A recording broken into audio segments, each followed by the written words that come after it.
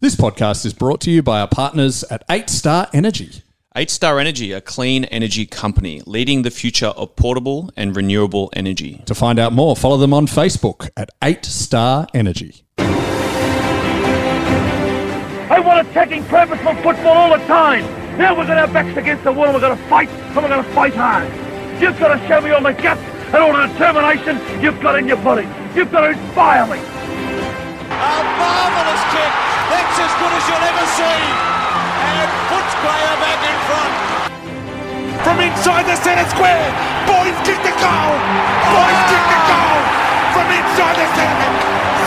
I can't believe that.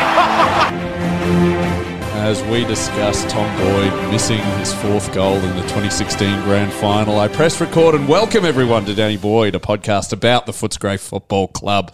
My name is Danny McGinlay, and with me, the 12,276th person to play AFL football, Tom Boyd. It's very exciting. I actually don't know my exact number for the Bulldogs, but I think it's somewhere near 1,000. I can look it up, man. It's all on AFL tables. This is where I just get my useless stats for you. You're 981st player. Yeah, I thought I was close. That's pretty good, isn't it? How good's that? No, we've got a pretty exciting guest today. One very excited that represents some interesting times for me, both from a support point of view and also from the other side of the fence as a media reporter and also a Dogs fan. So welcome, Mark Stevens, in the building. Yeah, great to be here, and in Northcote as well, boys, which is, I know, Danny's your sort of home territory. It reminds me of when I first moved to Melbourne. I was living in Richmond. And we rented in Toorak very briefly, in the worst place in Toorak.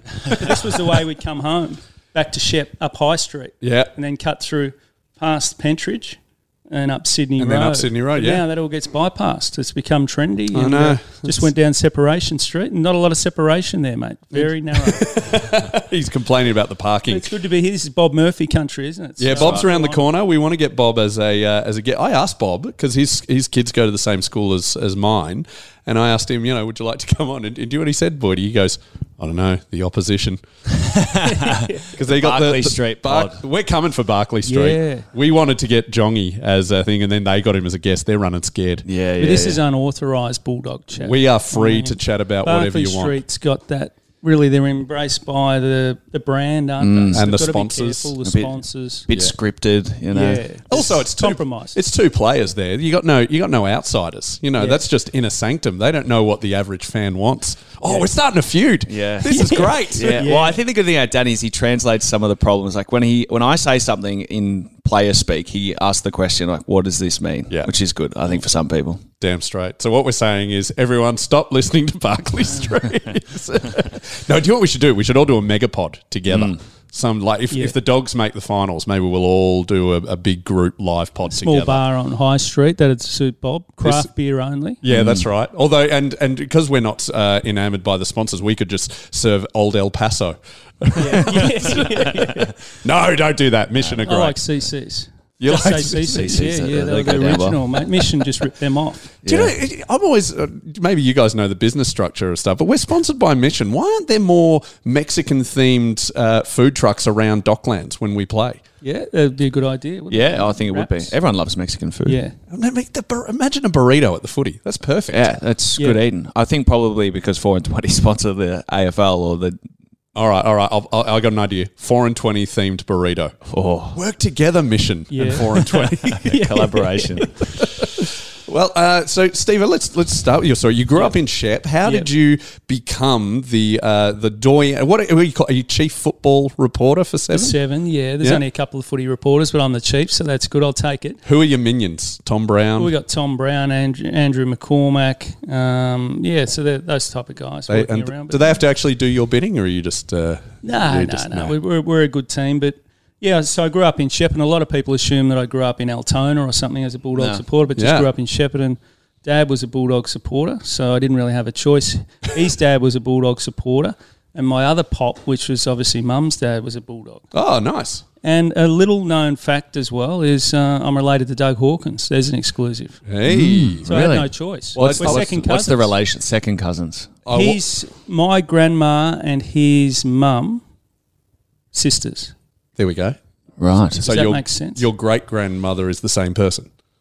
I'm confused, but we're second cousins. And I remember my mum used to come down from Shepparton and stay with the Hawkins family in Barclay Street. They were across the road from, and I remember Doug's dad coming up to Shepparton. He was a bit of a legend, Max. I bet he was. And I remember I was 7 at the time, 1977, watching Dougie play in a night game. I think it was an Ampol Cup. Ampol Cup. Chance to stay up before I went to bed. God. Is that another one of the preseason names which I don't remember in the first? That's even before more time. So Foster's Cup is the one I remember. National Panasonic was the other one. Oh, yeah. And you won a TV if you were best on grounds. Yeah, that's right. But no, so I really didn't have any choice. Fair enough. Was there many dog supporters up in Shep at the time, mate?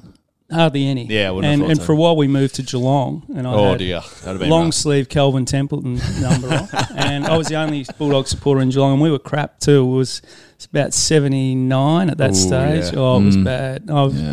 We'd gone like 20 years without making finals then. 76. Oh, 76 did Played an elimination, but the real highlight of living in Geelong and Grovedale is Bluey Hampshire's son, Jamie, who have now reconnected with, lived around the corner. And Bluey Hampshire lived around the corner. And that was the time he was coaching the Bulldogs. Oh, wow. Player coach.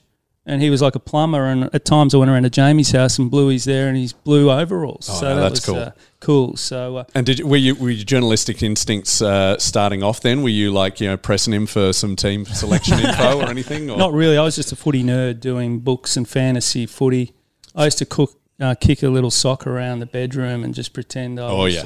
kicking it to Choco Royal to Simon Beasley, that sort of stuff. And then keep the ladders, little books. I've still got the exercise books at home, just made up previews and whatever. Oh, can I show you this? My son is going down the footy nerd angle of his life.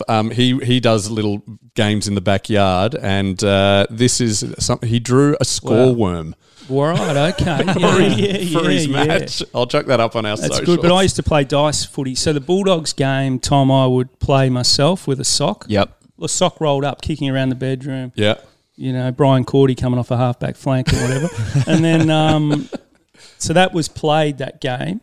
And at quarter time, I'd then go and do the dice footy. Yep. Obviously, 6 goals, 1 goal, 6. And then at the end, you do the ladder, Brownlow. And I this is really nerdy, but I'd do the, after that game in my own mind, I'd do the votes for the Charles Sutton medal. Yeah. And then put them away in a cup, and then sort of as the season went, obviously I'd forgotten what I'd done. So pulling them out was a surprise at the end of the year. So did you get armour guard people to come in with the votes? Not quite, but it were little pieces of paper, and that was an exciting time for me personally to be able to unveil it. Practice your reading of the names. Probably too long, to be honest. It went on till... You did it last year, didn't you? Yeah, we don't want to admit when. I was just getting towards the high school stage, and I said, I've had enough of this. Who was a winner of the Mark Stevens BNF? Brian Royal went well. Nice. So, good idea. In the midfield. It was a midfielder's award, man. Yeah, of course. Always has been. And where did you do how did you do a journalism apprenticeship back then? It was called a cadetship. So I did year 12, probably underachieved. Went to Shepparton High School where it was... you sort of had a crack, but it was probably, unfortunately, in those days, uncool to be too smart. Yep. So I got through pretty well. I was pretty happy with the score I got. Got into uni down here at La Trobe for economics, which I was sort of interested in. Deferred that. Ended up getting a job at the ANZ Bank in Shepparton as a teller. Yeah, all right. For 5 months. I actually started really enjoying that. I couldn't balance the books there for a while, and I started to balance. So the pressure was to balance every day. And then a job came up at the Shep News, and my dad basically forced me to do it. I said, I'm not going to get that job. I'd love to be a journo, but it's above me. And he drove me down, and we put the application under the door.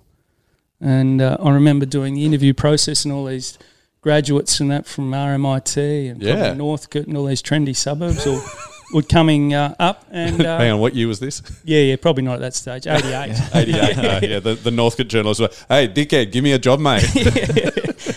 And I beat him for the job because I think I had some local contacts. The editor was a Bulldog supporter. Ah, there we go. That helped, and that's the way I got into it. So I did 4 years there and then moved. The small but loyal fraternity of Bulldog supporters helping each other out where we can. Yeah, Rob McLean, his name. We really are a mafia, aren't we? Just a little bit. Yeah, so that's how I got into it. Cadetship, no uni. So it's an old school, like a guy like Mike Sheehan, Mark Robinson, no uni for those guys. Yeah. Robbo started at the Bendigo Advertiser. Oh, wow. A few journos at the Colac Herald. Scotty Gullen, Colac Herald. What Pete sports Hanlon. were you covering? Were you sports or were you just everything? I started with everything, courts, police. They have to teach you everything to start with. They have to knock on the door of the local CIB and ask them what was going on as a 18-year-old, which was pretty confronting. Yeah, is that did they just assume you were turning yourself in? Yeah, I just they just basically took the piss out of me, to be honest. So I walked in, said hello, and I was too shy to really push them too hard. But every now and then they'd say, we've got a story. It's something you had to do. I didn't really want to do it. They were in a little portable. Any crimes going on? Yeah, it was scary for a young bloke to go into the cop station. So because 6 months earlier I was in there forging an ID thing to get into the nightclub. So we're keeping it pretty low key. But there was a great guy called Frank Eyre in there who was the reservist at Shepparton, and of course he was the father of Damien Eyre. So I remember at that time, obviously the Wall Street. So it was a tragedy. That was one of the stories that happened while I was covering. They were now. Tom might not know the Wall Street murders were where some cops got ambushed by some local ne'er-do-wells, and there was talk of making an Underbelly series about it. Yeah, that's where I've heard of it. That's only the Underbelly rumours. Yeah, so that was a tragic story. Then I ended up doing local council, courts, and then naturally, of course, pushed my way into footy, Goulburn Valley League, and we covered that like the AFL. It was you're rostered on for a certain game. You'd go to, say, Tatura, climb up the ladder to the press box and get to meet the locals, the timekeepers, have the afternoon tea, and, we'd do our votes. There'd be a young gun player who'd come up from Melbourne. He'd get a profile story in the paper. Who was your team in the Goulburn Valley League? Lemnos. Yeah, me too. Now Shepparton Swans. Oh, okay. Yeah, my granddad played there. So, sweet. Did you play? I played at Wanganui, which was the local school. Shep High didn't have enough players. Oh, okay. And then went to Shep East. Yep. So the secondary. Clearly, there was dreams of being a player because of not really the dreams only. And then I decided, look, I've got to go and cover the game. Yep. I could have kept playing footy, but I think in the end made the right call. We used to get our petrol money to drive to SEMA or whatever. I learned a lot just going into rooms and interviewing coaches after matches. So it's pretty confronting. I wasn't an outgoing person at all as a young guy, and just going up to sort of coaches, win or loss. It taught you a lot. What was the first question you would always ask the coach? What do you think of today? Oh, mate, it wasn't really hard hitting.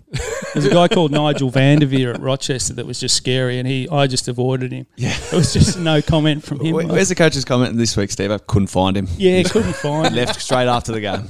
Couldn't find him. So, and that's why you're so timid these days in the post-match. But I was a shy person. I'm still not an outgoing person by any means, even though I'm on TV.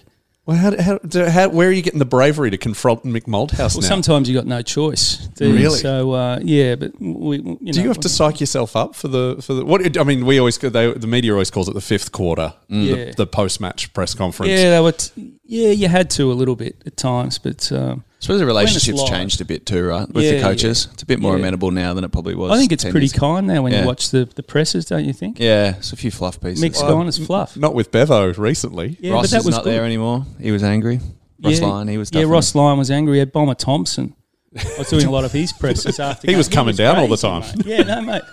You didn't know what you were going to get. But now it's James Hird, when he was going through, could be quite controversial. But now it's... a little bit of a love-in. And that, unfortunately, Tom, they're not the same level, not number of journos, not level, but if you go to a game of footy now, there's not as many journos in the press box, not as many journos in the press conference. It's just partly to do with COVID. I think there's been a change where people are more working from home, and also the media industry's got a lot tighter. Oh, yes. It's changed dramatically, everywhere. Have you felt it in the football circles as well? No one hanging around. Not as many support staff, not as many journos. I was at the game Sunday, and there's more club media people than journos. Oh, wow. The Herald Sun, we used to have 4 journos cover a game like that. Yeah. So Robbo would do colour, someone would do a snapshot sort of column. I might do the news on Melbourne, someone do the news on Carlton. There's poor old Jay Clark there on his own on Sunday. So it's really getting tight. Yeah, and when the clubs have taken over content producing in a lot of the different spaces, right? We're just talking about the Barclay Street pod, then you got all of the social media stuff that is posted out constantly, little profiles here and there, articles were written by the club. And they're all Dorothy Dixes. They're all just questions of, hey, Bevo, why are you so great? It frustrates the hell out of us media guys. I imagine it would. It's just a bit controlled, and if you're a media manager, sometimes that works. Yep. Like, for instance, if I'm Carlton's media manager at the moment, so much talk about Cripps. Yeah. Oh, yeah. Did You know, there's a lot of talk, but there's probably people maybe in the car park waiting for him now. In some cases, it's a good way, Tom, just to... Yep. I'd get somebody from Carlton to interview him and put something out today to clarify all that. Yeah. But, I've seen it work and not work, that sort of hide them away tactic. I mean, at times it was really useful for me, but also I think in the long term, it just made me not seem like a human to some people because they're like, we've never spoken to the kid. Like, they've never had any insight. How are you supposed to attach any like human emotions to what you write when you don't know the human behind the football and you just presume that they're you felt uncomfortable, didn't you? With I remember times I think seeing vision of you say going for a scan on your hamstring or something. One stage I think you had a Gucci top on, which was pretty impressive. A fake one, yeah. Was it fake? Yeah, of course. Some barley, I think. Gucci with one C. And some sunnies. I didn't even think back to that. That probably wasn't the best idea to wear a Gucci top, even though it was fake. Yeah, but how did you find it as a player with, you're injured?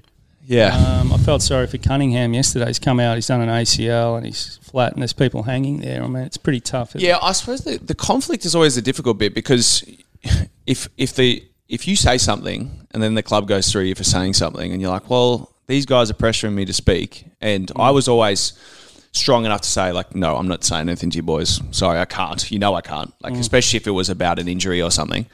But then you get this whole standoffish approach, and then you feel uncomfortable leaving the place. And like, I remember being, especially when I was really struggling with my health, that like I'm walking out of the place looking for media people who are coming to, ask me questions about my form or why I'm not playing or whatever. And it's just like, it's not a comfortable place to be for anyone. No, it's not. I think personally, if I was a media manager at a footy club, you've done your hamstring, you're turning up to Vic House or whatever, I would.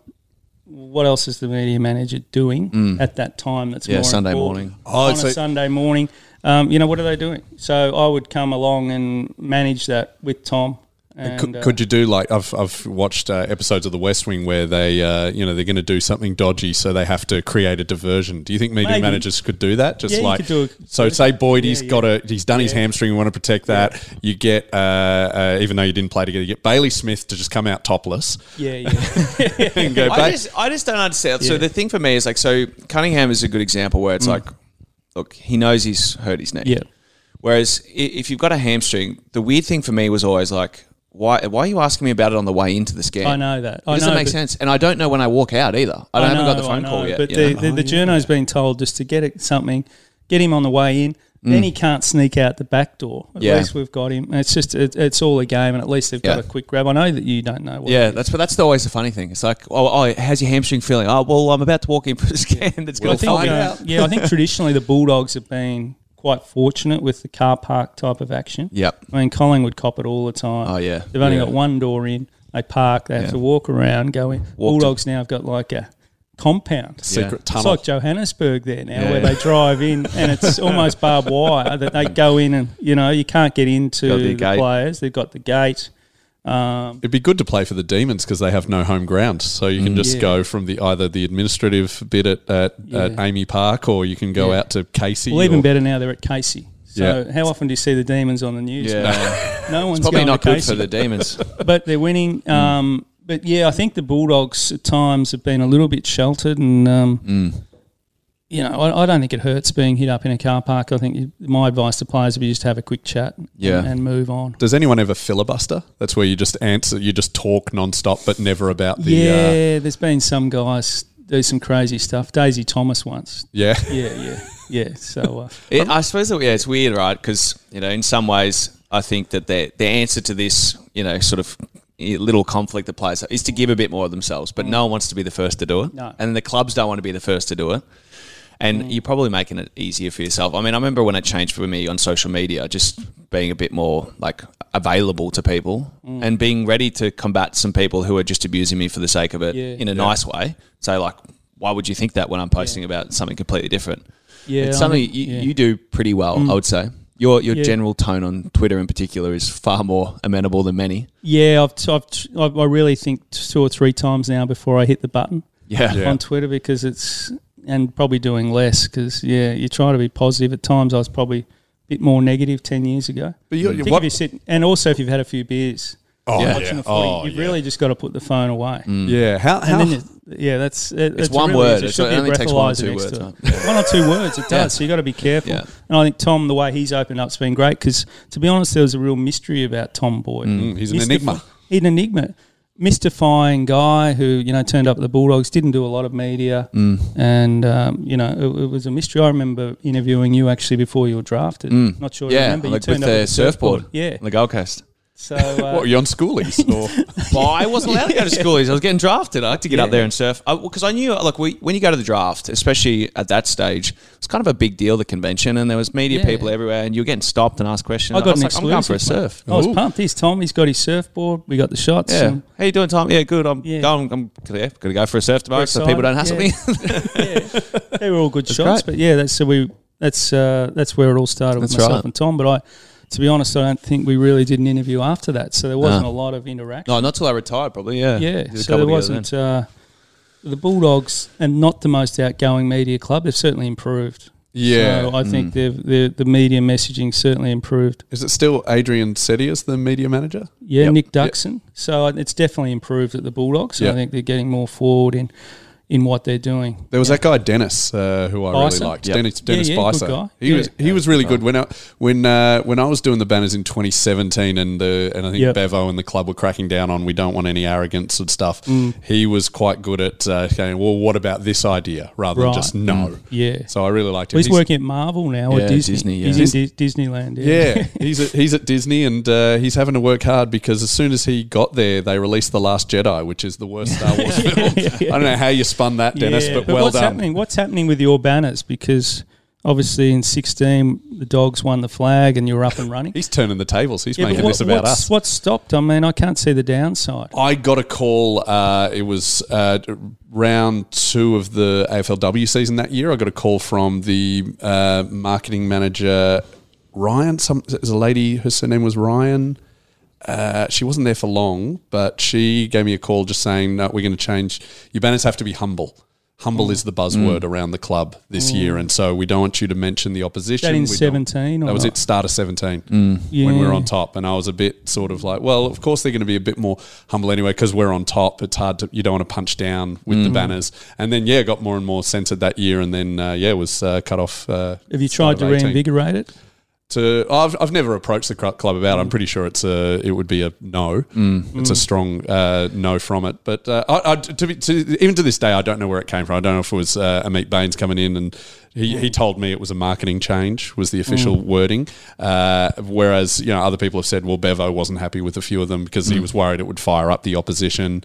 I would love a straighter answer. Yeah, I'm just interested in the way the Dogs handled the 16, Tom, because I think there was a family day or something, and I think I remember at the time, which is fair enough, but there was, I think, highlights of the 16 premiership running, and I think Bevo actually said, fuck, he didn't. Yes. You might want to just take that. We've moved on. Yeah. This is, I think, the season launch, I'm thinking. Yeah, I really didn't like that. Right. I really didn't like that because I understand his perspective from the players of we don't want to dwell on past success. We need to celebrate. But as a fan... Yeah. Listen, mate, I have waited my entire life for this moment. You don't get to take that toy away from me. Yeah, that's right. And that is the nicest was the message, wasn't it? We need to move on.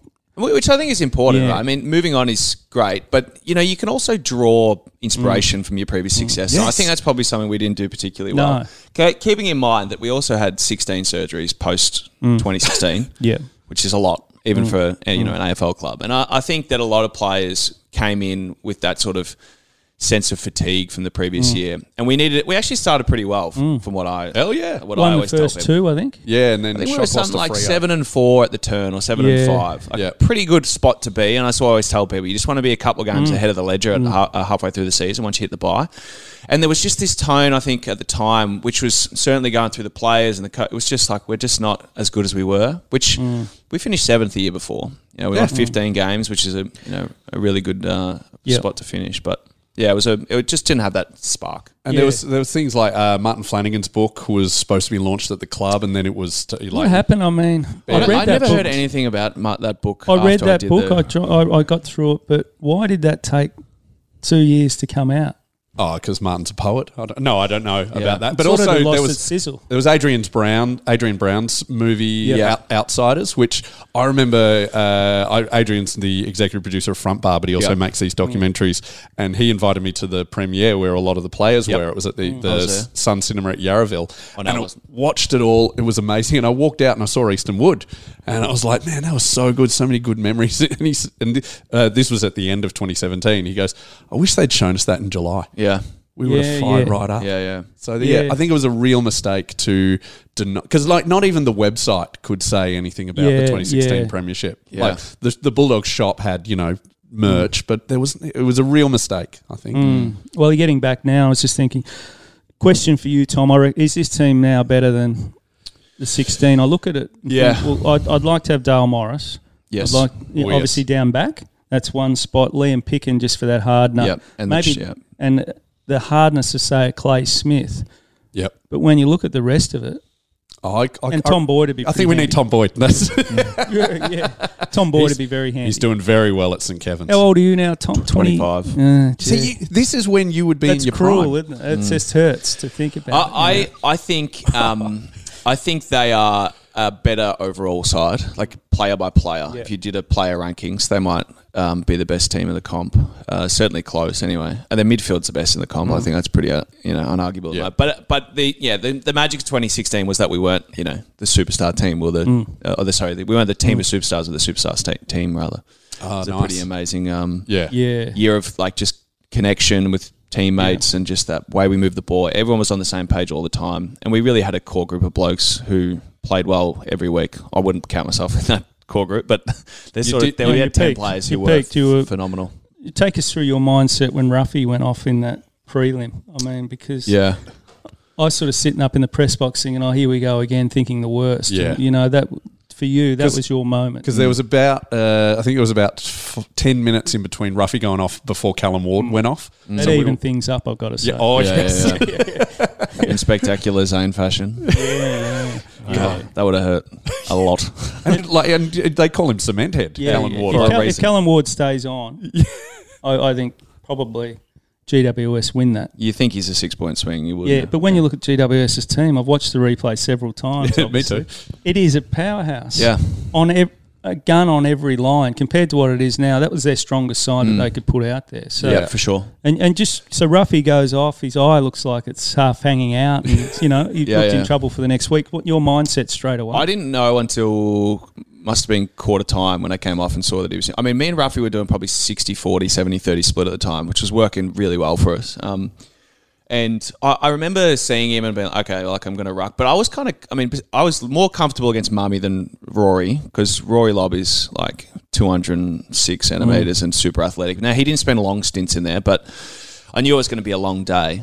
But yeah, I don't know. I feel like as the game went on, I sort of felt like them getting more and more frustrated with how Mummy was going against me, and that sort of gave me a bit of an extra leg. That sort of feeling of frustration from the other team, and then it was actually Rory who probably put me back in my place a couple of times with his jump and his ability to reach. But I remember at 3/4 time, Bevo coming to me. He was like, "Mate, are you going to be able to finish this game off? Like, are you going to be fine?" I was like, "Mate, I feel okay. Like, I'm okay."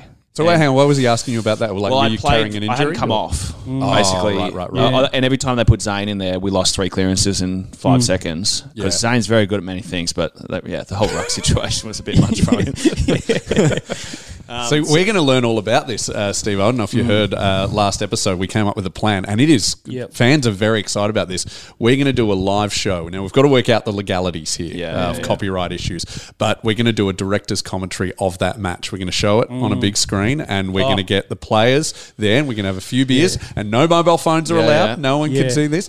And we're just going to hear what actually happened that day. I think you should get on stage and ask the hard-hitting questions as well. Yeah, because that for me, I know that the Premiership was just amazing, but the feeling of that being up there for that game was just crazy. Must have been amazing. When the siren, when I was up in the 7 box, I tripped over some cord and I was just on my back. I missed Tory Dixon's shot. Yeah, so, I don't know if I've said this. I didn't realise till the next day that Tory had missed because I was just crying so much. Yeah. So the excitement, and I've looked back on that replay several times, and the other great untold story is JJ gives away a 50 that wasn't paid. I mean, have you seen that? Oh, yes. So I think it was someone wheeled around. It was Whitfield or one of those guys. He's run straight through. Yeah. And I'm thinking, it's the footy gods. It could have been another There's some Giants fans. Another opportunity. Hate another listening one to of these this. Bulldog heartache stories. If Yeah. you look back at it, it's definitely a 50. JJ's run straight through. I Guys- got to tell you, when that ball went inside to Caniglio, Yeah. and when that ball was in the air, I thought we were cooked. I was like, "There's Devon Smith's halfway down the field. There's not like they're lining up. Yeah. Scully was out there somewhere, and then he slips through his fingers, and then we get a chance to lock it up. That was the moment I was like, oh. Somehow locked it up. Toby McLean was huge. Libba's handball. It was amazing. So again, people talk about Libba's handballing now. He's the one that flipped it over to Stringer to get him into space. And credit to Jake Stringer. That was a sensational decision and pass. That's right. I mean, Jakey. normally you'd have a shot. There's not many people who could make the distance quick enough to get it to Tory. He was one of the few blokes with enough power in his kick to get it there. So Yeah, there's been a bit of talk this week about handballs and handball club. Now, Tom, who's in the? Is it an actual club or this is it? was a revolutionary point in the Bulldogs' history because we brought in handball club. I think it was off the back of Bevo. There was a kicking club at Hawthorn. And so we brought it in as essentially sort of the retrofitted version that suited us. And so Jamie Maddox ran it for us, who's I think he's a VFL coach at the moment. Okay. And it was all about touch and speed and different types of handballing. And you can see, if you watch our games throughout the year, I mean, Libba's obviously stand out, but that you can't teach what he's got. But the actual quality of our ability to handball the ball was... So what did you do? Were you all just in? Because there was also a story of Daniel Cross. His wife used to just hide balls around the house in cupboards. So whenever he opened a cupboard to make a coffee, it would fall out and he'd have to grab. I'm not convinced that's... I believe that with Crossy though. Yeah. He's still eating footies. Sleeps with him. Yeah. So did you all get together and? No, this was a training component. So, afternoon rotations for gym, handball club and weights or IP and rehab or whatever it was. What's IP? IP's injury prevention.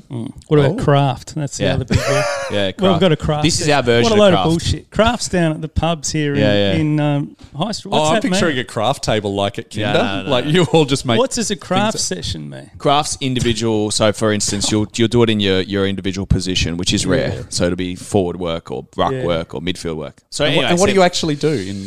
Well, you might do contested work, or you might do marking practice, or you might do kicking practice if you're a midfielder and you need it. It's like whatever individual needs you have. Oh, okay. So individual needs is probably a better word for it. But the handball club was huge, wasn't it? It was, and it's still happening now. Yeah. Lockie Hunter's doing his, and Bont did a handball on Saturday night. It's probably the best handball I've ever seen over the shoulder. Bont's always been. He gets power through those handballs better than anyone I've ever seen. Can we join the handball club?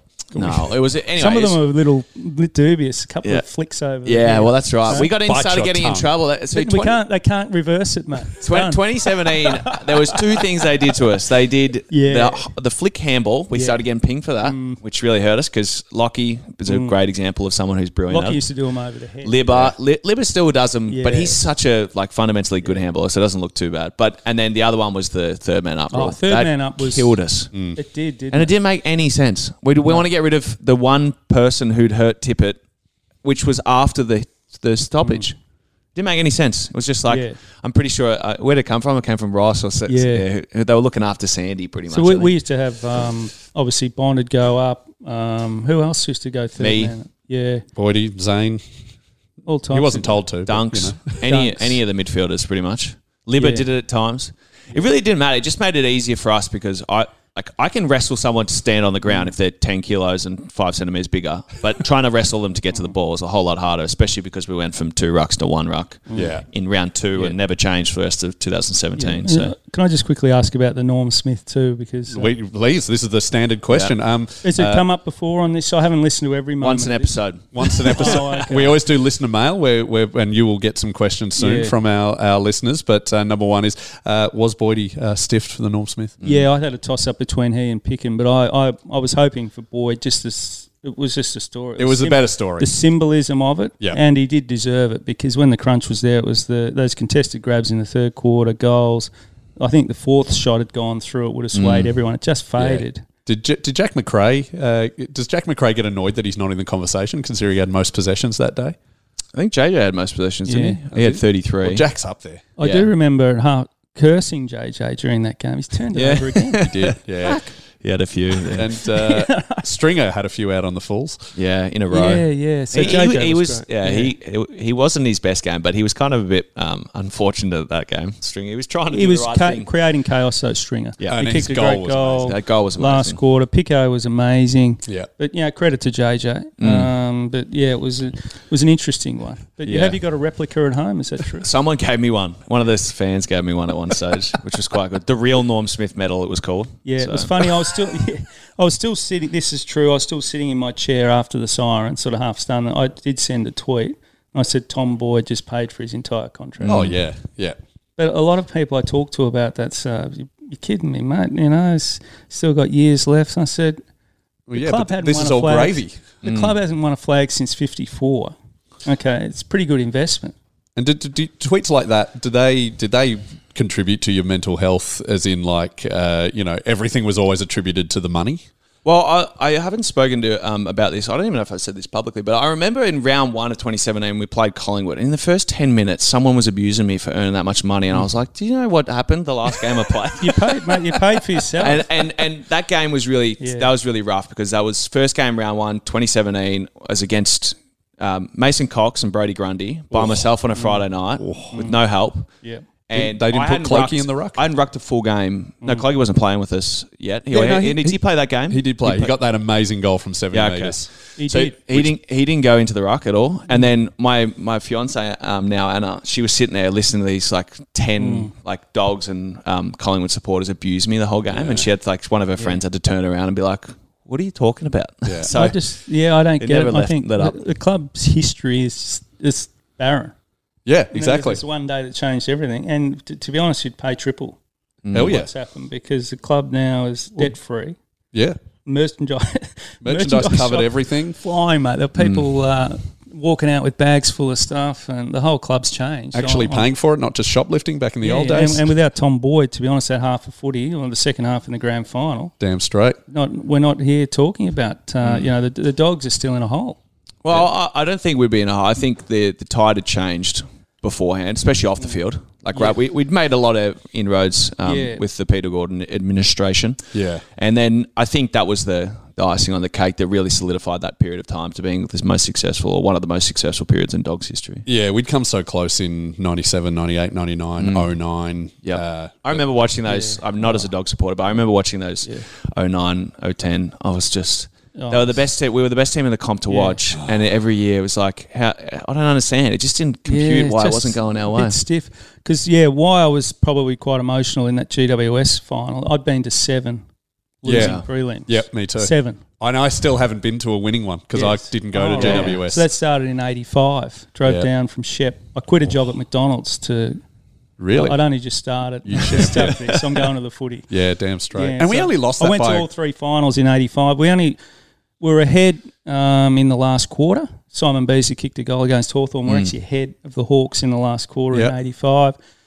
I think I went through it. 4 of the 7, I used to overthink these things. 4 of the 7 prelims were ahead in last quarter. And lost. So that's all the emotion came out that day. I kept thinking something's going to go wrong here. So that's 97, 85, 97, 98. 98, no, we were slaughtered in 98. No. But I'm saying the ones we were ahead. We're in front quarter. in 85. Yeah. 92 we weren't. No. 97 we were. 97 we were. 98 we weren't. No, and the others. 08 we played very well against Geelong. Yeah. And 09 were in front, obviously. If Gia had kicked that goal, we would have won the flag. Yeah, Lindsay Gilby had a shot on the left too, which he'd normally slot. So and then Rewald toe poked one. Touched. Which was touched. It was touched. So under this... Oh, if you score review that, it is so touched. That's one of the worst umpired games of but I don't care about any of that anymore. Exactly. The grand final washed all that away. Thank you, Tom. I always tell people that when they ask about footy, and as much as I had many issues with being an AFL player and all that sort of stuff, when you talk to someone as a 21-year-old, you've just won a flag and they're talking about the history of that, and yours is one story. You go back to the next generation older who have seen, countless losses, and they've been supported since the 40s or the 50s, and they've never seen success. We were robbed in 1953. What it means to them, it was just a crazy day. The grand final. I went to the London Tavern to start with because I live in Richmond. Walked up over there. First person I ran into was Robert Groenewegen, the captain. Oh, wow. Captain Groenewegen. You know the full story with the captain, I don't know. Mid-80s footballer, Braybrook royalty, grew up with Doug Hawkins. Yeah. I thought, how good's this? And got to my seat behind the goals at the City end, and sitting next to me was Ricky Hawkins, Doug's son. Oh, and I that's thought, destiny. Your cousin. Yeah. I'm fifth cousin or something now. Yeah. Ricky, I'm not sure what relation he is, but that was destiny. I turned around to my mate and said, we've got this. No, That's it just brave. felt right. That's brave early in the day. It just felt, everything was just magical, you know? Yeah. I got to say, it felt, once we'd beaten the Giants, I mean, you could look at it two ways. Like, you've played your grand final already. But it didn't feel like that. It felt like no one could stop us. I think rolling on, and particularly Sydney, you guys had a good record against the Swansea. Really, what an opportunity. You've got basically a home game at the G against Sydney. And the entirety of the Australian football public, except for Sydney Swan supporters, is supporting us. And even then, a lot of the Swans fans I spoke to was like, if I'm going to lose to anyone, I'm very happy to lose to the Bulldogs. They'd been through that same experience. We spoke to someone about That's this. right. I think Will, we did. Anyway, we should even the entertainment was good that day. Yeah. Sting? I'm an old policeman, so Sting made it, ticked every box. And then at that stage, I was working at Triple M, and I'd already had it booked in on the Monday after the grand final. Sting was doing a show in there. 5 songs just in front of 20 people. Brilliant. So I wore my Bulldog scarf in, had a couple of Heinekens. I'm thinking, how good's this? This is just... That's what you want. Bliss. And, Vicar and Linda did the national anthem very well. It was there was no weak spots. No, it was a brilliant day all around. Hasn't been top since. No. Well, and it might later on. Let's do the listener mail. These are questions. These are actually just questions from me, first of all. How do you find stories now? How much is it based on rumour? Do you look on social media? Do you just read press releases? Or no, you try not to read too many. You ring people, basically. Right. You build up a contact book, and then every now and then on a quiet day, just give someone a call. Anything happening? Can you help me out with something? Right. You heard anything? So... And is there like quid pro quo favours? Like, so say you ring, Tom Boyd's the media manager of the Bulldogs. You go, look, I know that Bont's injured, but give me something else and I won't run it. So, not very often, no, not in that way. It used to happen sometimes where you'd have a story. I remember talking to a coach about a story, and he said, leave that one alone. I've got another one for you. Yeah. The full forward's just busted his hand. He's out for 8 weeks. So I said, all right, we'll go with that one. But that doesn't happen very often. No. It's getting harder. It's media management. Like, you've got recruiters, footy managers, player managers. It's always a good source. Media managers often help out off the record. That's why player managers aren't so popular at the footy clubs at the moment. Yeah, they're normally pretty good managers, but most of the contract stories get out, don't they, before... Mine got out before I got back to Australia, so...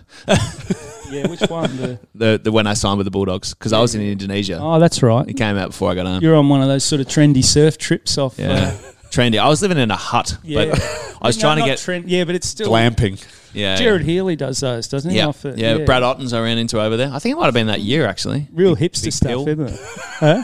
You're going to be a diehard surfer. Can't go there anymore, Steve-O. It's really disappointing. Yeah, it is disappointing. I don't really get far out of Seminyak when I go there. But no, we may never get back to Bali. Apparently it's... Is it bad? Well, it's hit rock bottom over there at the moment. I mean... We'll be back. Well, hopefully we get back. But no, that's where the stories come. It's knowing people. And it's getting to know people. And a lesson to the young journos would be, if there's a press conference on and they're standing around asking questions of somebody, some boring person in front of a stand, just go to the side and have a chat to someone else from the club off to the side. Get to know him, have a coffee with him. Who don't have their guard up. Yeah. Not so much that, but sometimes they can slip something out. And or you even just getting to know them, obviously, is useful. Getting to know them. And at times, in particularly TV journalism, the young journos don't get a chance to do that. They're running around from jobs. Might be interviewing Ling Jong in front of a boring media banner and then off to someone else, and they don't have time for that. Yeah. All right. Not to put down Ling Jong. We love Jong. No, we love Jong, yeah. We need to get him on the show, don't we? Hell yeah. Well, he's on Barclay Street, but we'll get him. We'll get him. Yeah, it'd be far better here, unauthorised. Damn straight. So I want to know which story that went out to the public, now not of your stories, I mean of all footy journalism, you don't have to name and shame, Collie, which story has gone out there that you know to be false?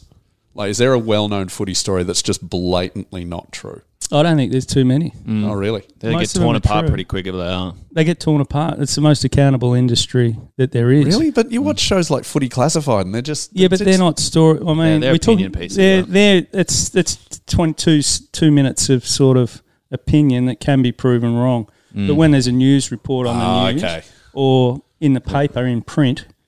very rarely proven wrong. So that's the spin. You're just making an opinion.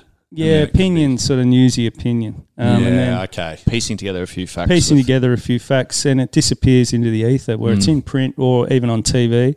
It gets saved, obviously. But last week was a case in point with Patrick Cripps, back page of The Age. Yeah.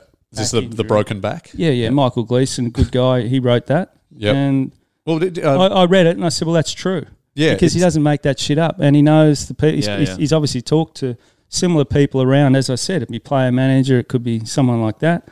And then David Teague tried to shoot it down. And he said, and most of the time that stuff gets leaked because they're trying to defend a player, right? It's usually in someone from the players' camp, let's say, who are going, look, Patrick Cripps is one of the best players in the comp. He's not playing that well at the moment because... Right. And unless it's not... so like Dale Morris having a broken back. No use leaking that because he was playing fine. We did it after the game. We did it after the game to make him look like a bigger hero than people knew, him after the game. I interviewed Chris Hemsworth after the game. Yeah. How did he play? How'd he go?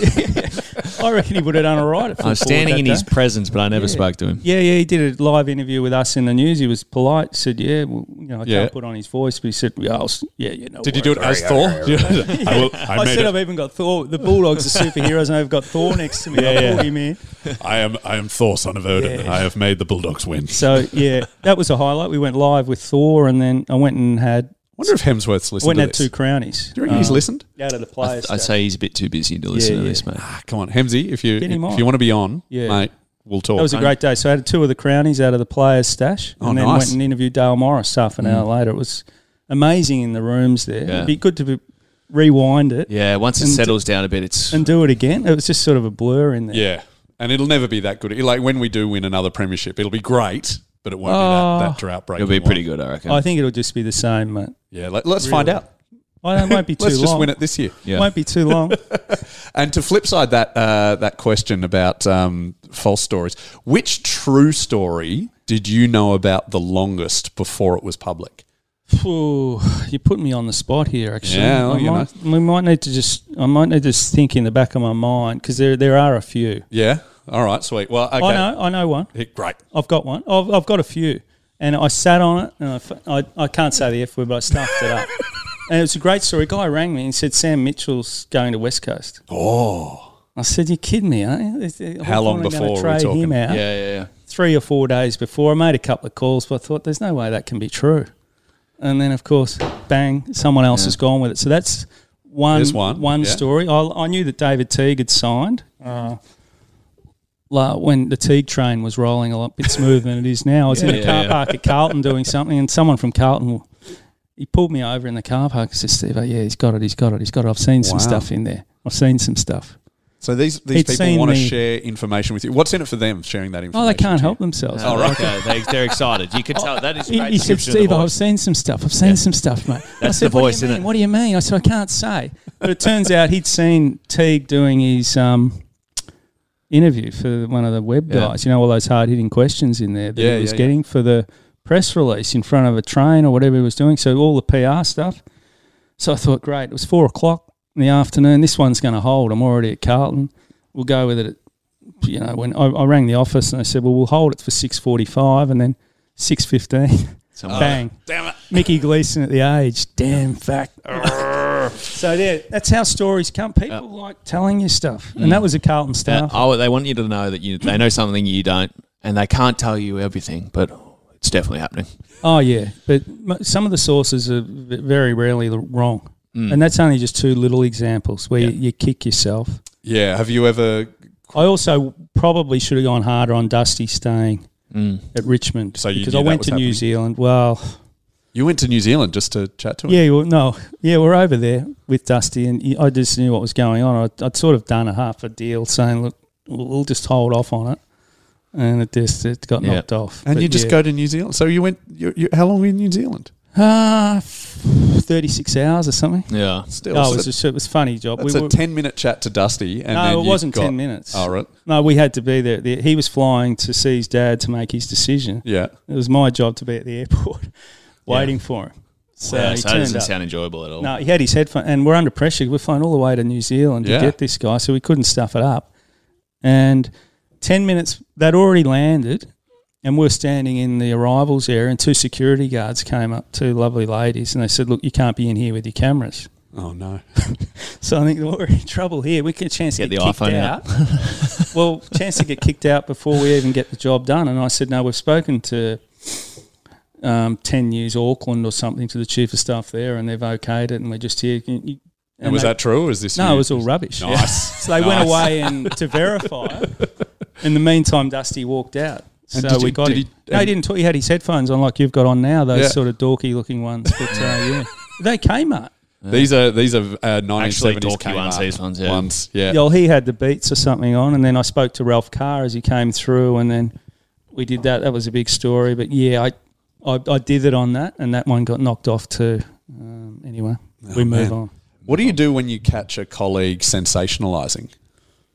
Is there like, I guess if they were in your team, you'd probably have a chat, but what do you do if like someone from Channel 9 just is... Yeah, you make a bit of a joke about it. Most people, there is a bit of mayo put on stuff for sure. Yeah. But my advice to the journos is always take 10% off the story, not add 10%.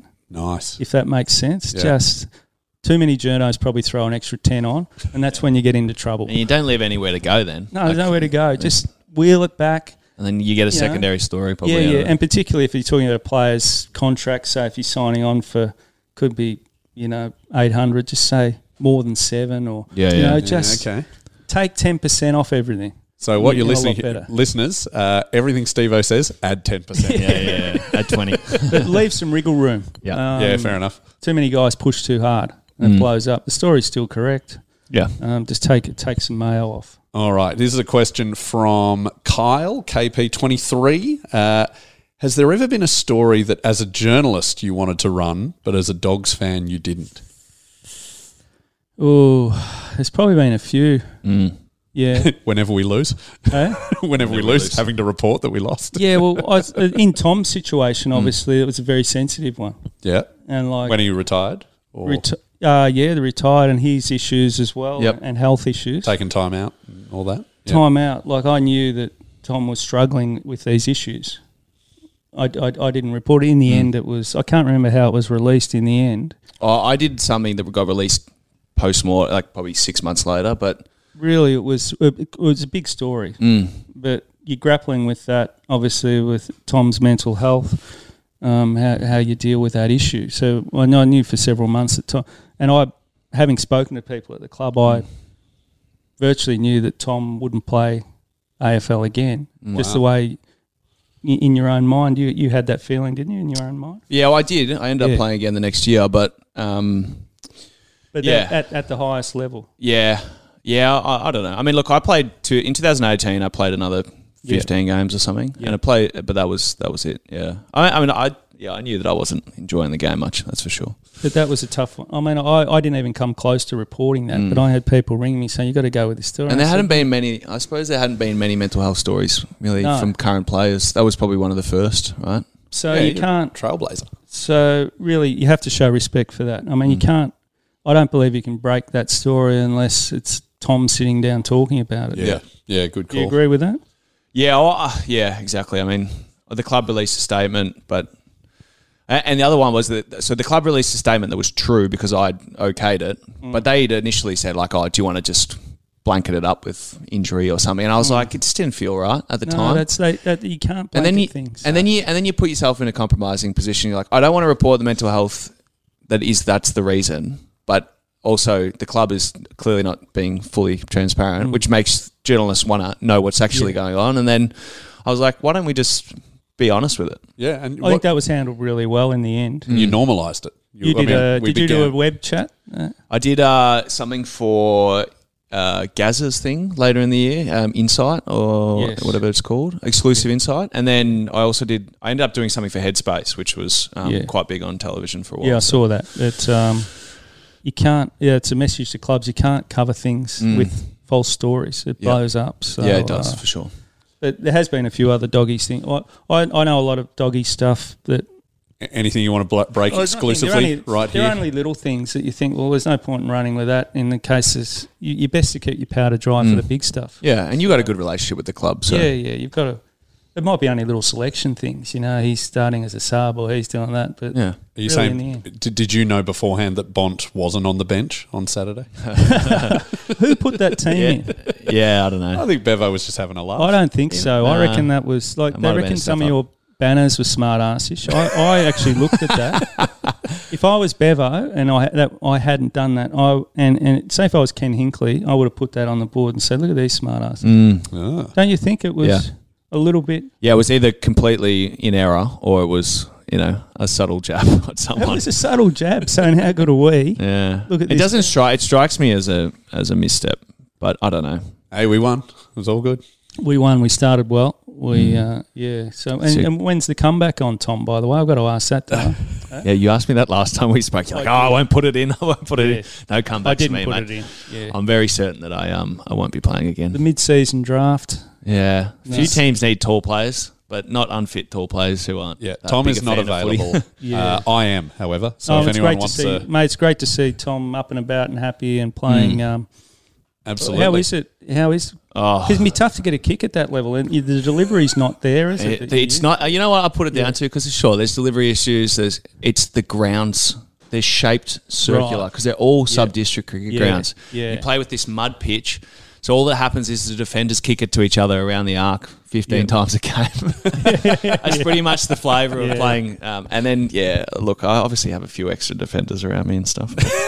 We're going well. We're 5-1. So yeah, they are. We've been sort of limping over the line, but that boys played particularly well on the weekend against OMs. Yeah. Go the Storms. Not that I played, but... How does it work down there? There's obviously no money, but obviously people are helped out with career opportunities. Depends on who you are. I mean, I didn't ask for a job. Yep. So if you ask for a job, it's a lot easier. But they, connect you with businesses and might That's work. Great. Yeah, he gets free sausages at the Sausage Sizzle. Right, yeah. I got a free dinner the other night, first one of the year. It was pretty good. But I came in really late, so it was all cold. So that's why they gave it to me. All right, a question from Maddie Malta on Facebook. Have you ever used your status as a journo to leverage access into the doggies' inner sanctum when clearly you were just doing it as a fanboy? Not really. I mean, it just sort of happened. Yeah. Sometimes Rocket Eve was great to me. I used to get in a lot of access there inside the box and whatever for stories. In the box, great. Yeah. So at the moment, I mean, I keep a fair distance from Bevo and those guys. Yeah. Bevo's a harder guy. Like you say hello and a bit of a chat. He's a harder guy to get to know than, say, Rocket Ede and who was very friendly with the media. So there's not a lot of inside access, unlike yourself who seem to be hosting every room at every game. Yeah. I go on Top Dogs and then he's running off to interview some. I'd hate to see hopefully the wage bill's going to be big for the marketing at the Dogs. Damn straight. That's right. I do Top Dogs player sponsors. And I was doing past players, but I think Kevin Hillier is doing that now because he remembers them a bit better than me. Well, you didn't know Robert Groeneweg, and I'm flat about that. I'm still shaking my head. I was born in 82. I'm sorry about that. Yeah, but you need to Google him and get him on the show because he's big in Tassie. He's got some great stories to tell. He also got into trouble in a team photo once. Oh, really? Yeah. Oh, we'll save it for that episode. There was something flopped out. All right, we've got to wrap up soon. Another question from Pamela Scott. She just wants to know how you are. You had the health scare? Yeah, I'm all good now. So, it's 6 or 7 weeks on and had the op. And so, about bowel cancer, what was the... Stage 1. That's the good one? The good one, yeah. So, there was cancerous... tissue or whatever in there in the wall, so they've taken 20 centimetres of the colon out. Yeah, which sounds a lot, but I think you've got 1.2 metres. Okay. So, and what was the symptoms? Like, what should we? I felt well. It was bleeding basically. So, which is not a pretty thing to talk about, but just because you're quite healthy, you're vegetarian. Pescatarian. Oh, okay. Sweet. Which sounds like wanky, doesn't it? But I hate saying pescatarian. I eat a bit of fish, mate. That's it, and veggies. Good on you. Yeah, because. I had some heart issues through my family, so I thought I've just got to give it my best shot here, and so I don't eat meat. Yeah, I respect anyone who doesn't. That's a hereditary issue for me. Yep. Obviously, my granddad had bowel cancer, so and ugly or not to talk about, obviously extraordinarily important. So well done. And I've been there's been a great response to it. A lot of people have sort of said they've been checked and whatever. So. Thought you handled it particularly well, mate. So. Thanks, mate. Well, it's tough. Yeah, absolutely. There's no point pretending like this stuff's not going on. So. Yeah.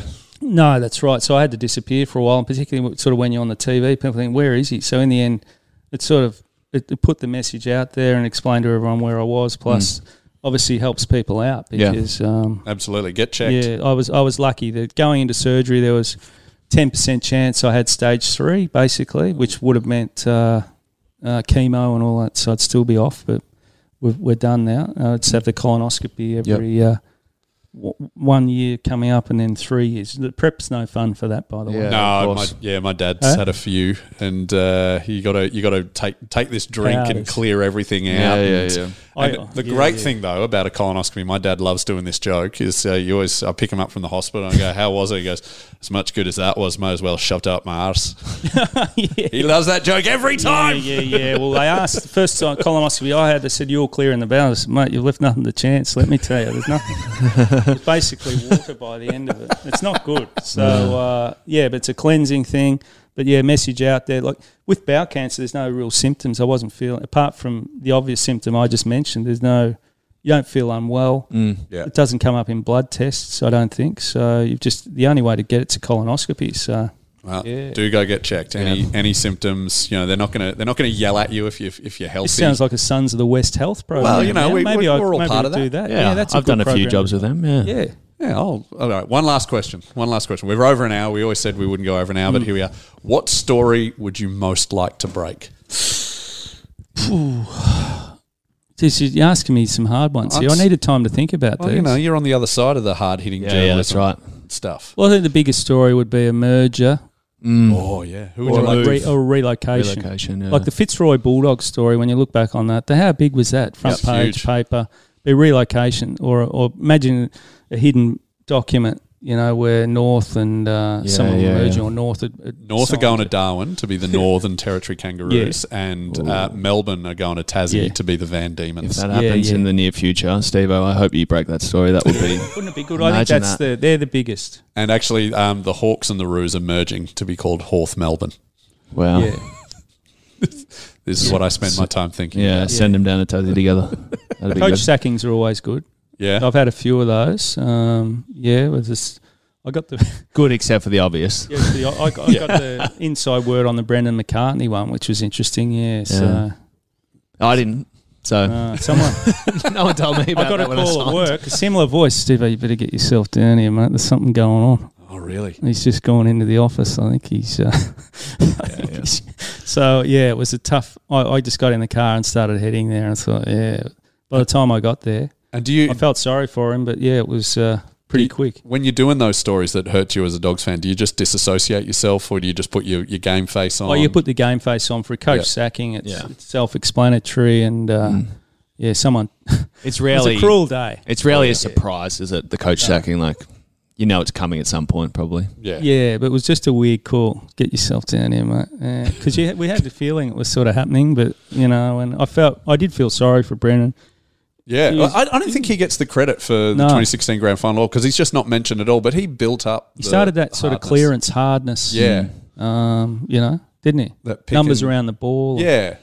Contest. The inside mids did very well. All right, we should wrap up. Steve, is there anything you want to plug? I mean, obviously, we should watch Channel 7 News. Watch Channel 7 News. Read the Herald. Are you still in the Herald Sun? No, not in the Herald Sun. Barclay podcast is pretty good. The Barclay.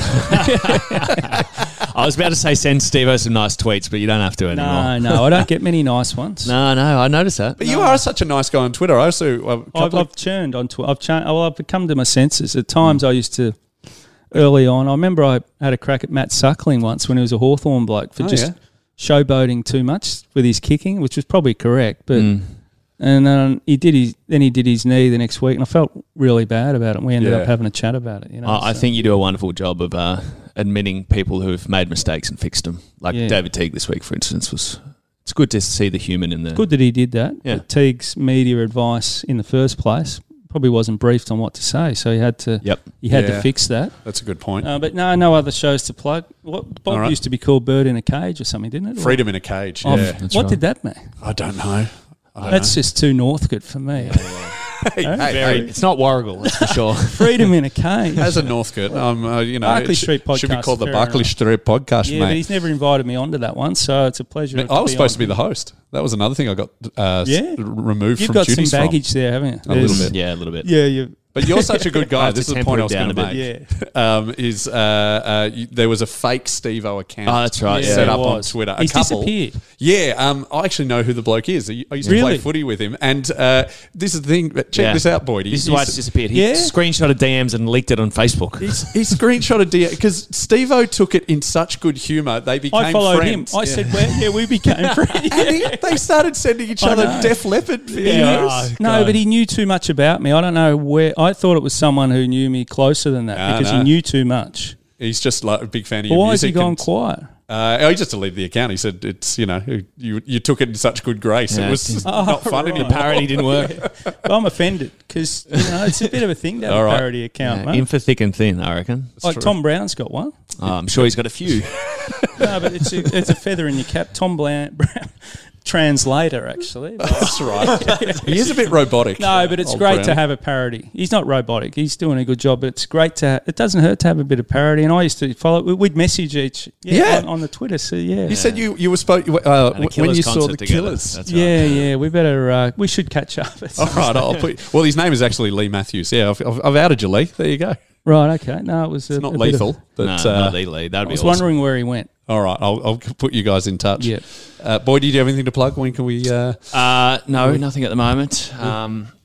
Same old, mate. Yeah, sweet. I'm around comedy clubs in town. My other podcast, They Came to Play, where we just talk about other footy. We've got Marty Sheargold on this week. It was exciting. celebrate Yeah. the Kangaroos win, so it was all good. But thank you, And how the Steve. gigs are going well, mate? Yeah, we're getting back to normal. Like all throughout Comedy Festival, people were just really excited to be out and about. Oh, it was great. And now we're getting people who are a bit bored. Myself included. I was Yeah. very excited. I went to you're one- excited. yeah. I thought you went bored. I went to one show. Yeah.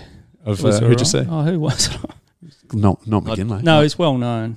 American guy who lives here Arch now. Barker? Yeah. Oh yeah, Yeah. Arch is good. How could I forget that? No, he was good. He's Different. strong. Yeah. Strong, yeah. All right, we'll talk about this off air. All right. Thank you, everyone, and I hope your team wins. Go Dogs. Riding on past where the doggies play. Oh, I'm on my own. Today's episode was proudly brought to you by 8-Star Energy, creating energy for the future and power you can count on. Follow them on Facebook. 8-Star Energy. Says a grinding and a grooving when I go there. Lion snake's tail in my underwear. What the hell did I just find? What they say, there's no fast way out.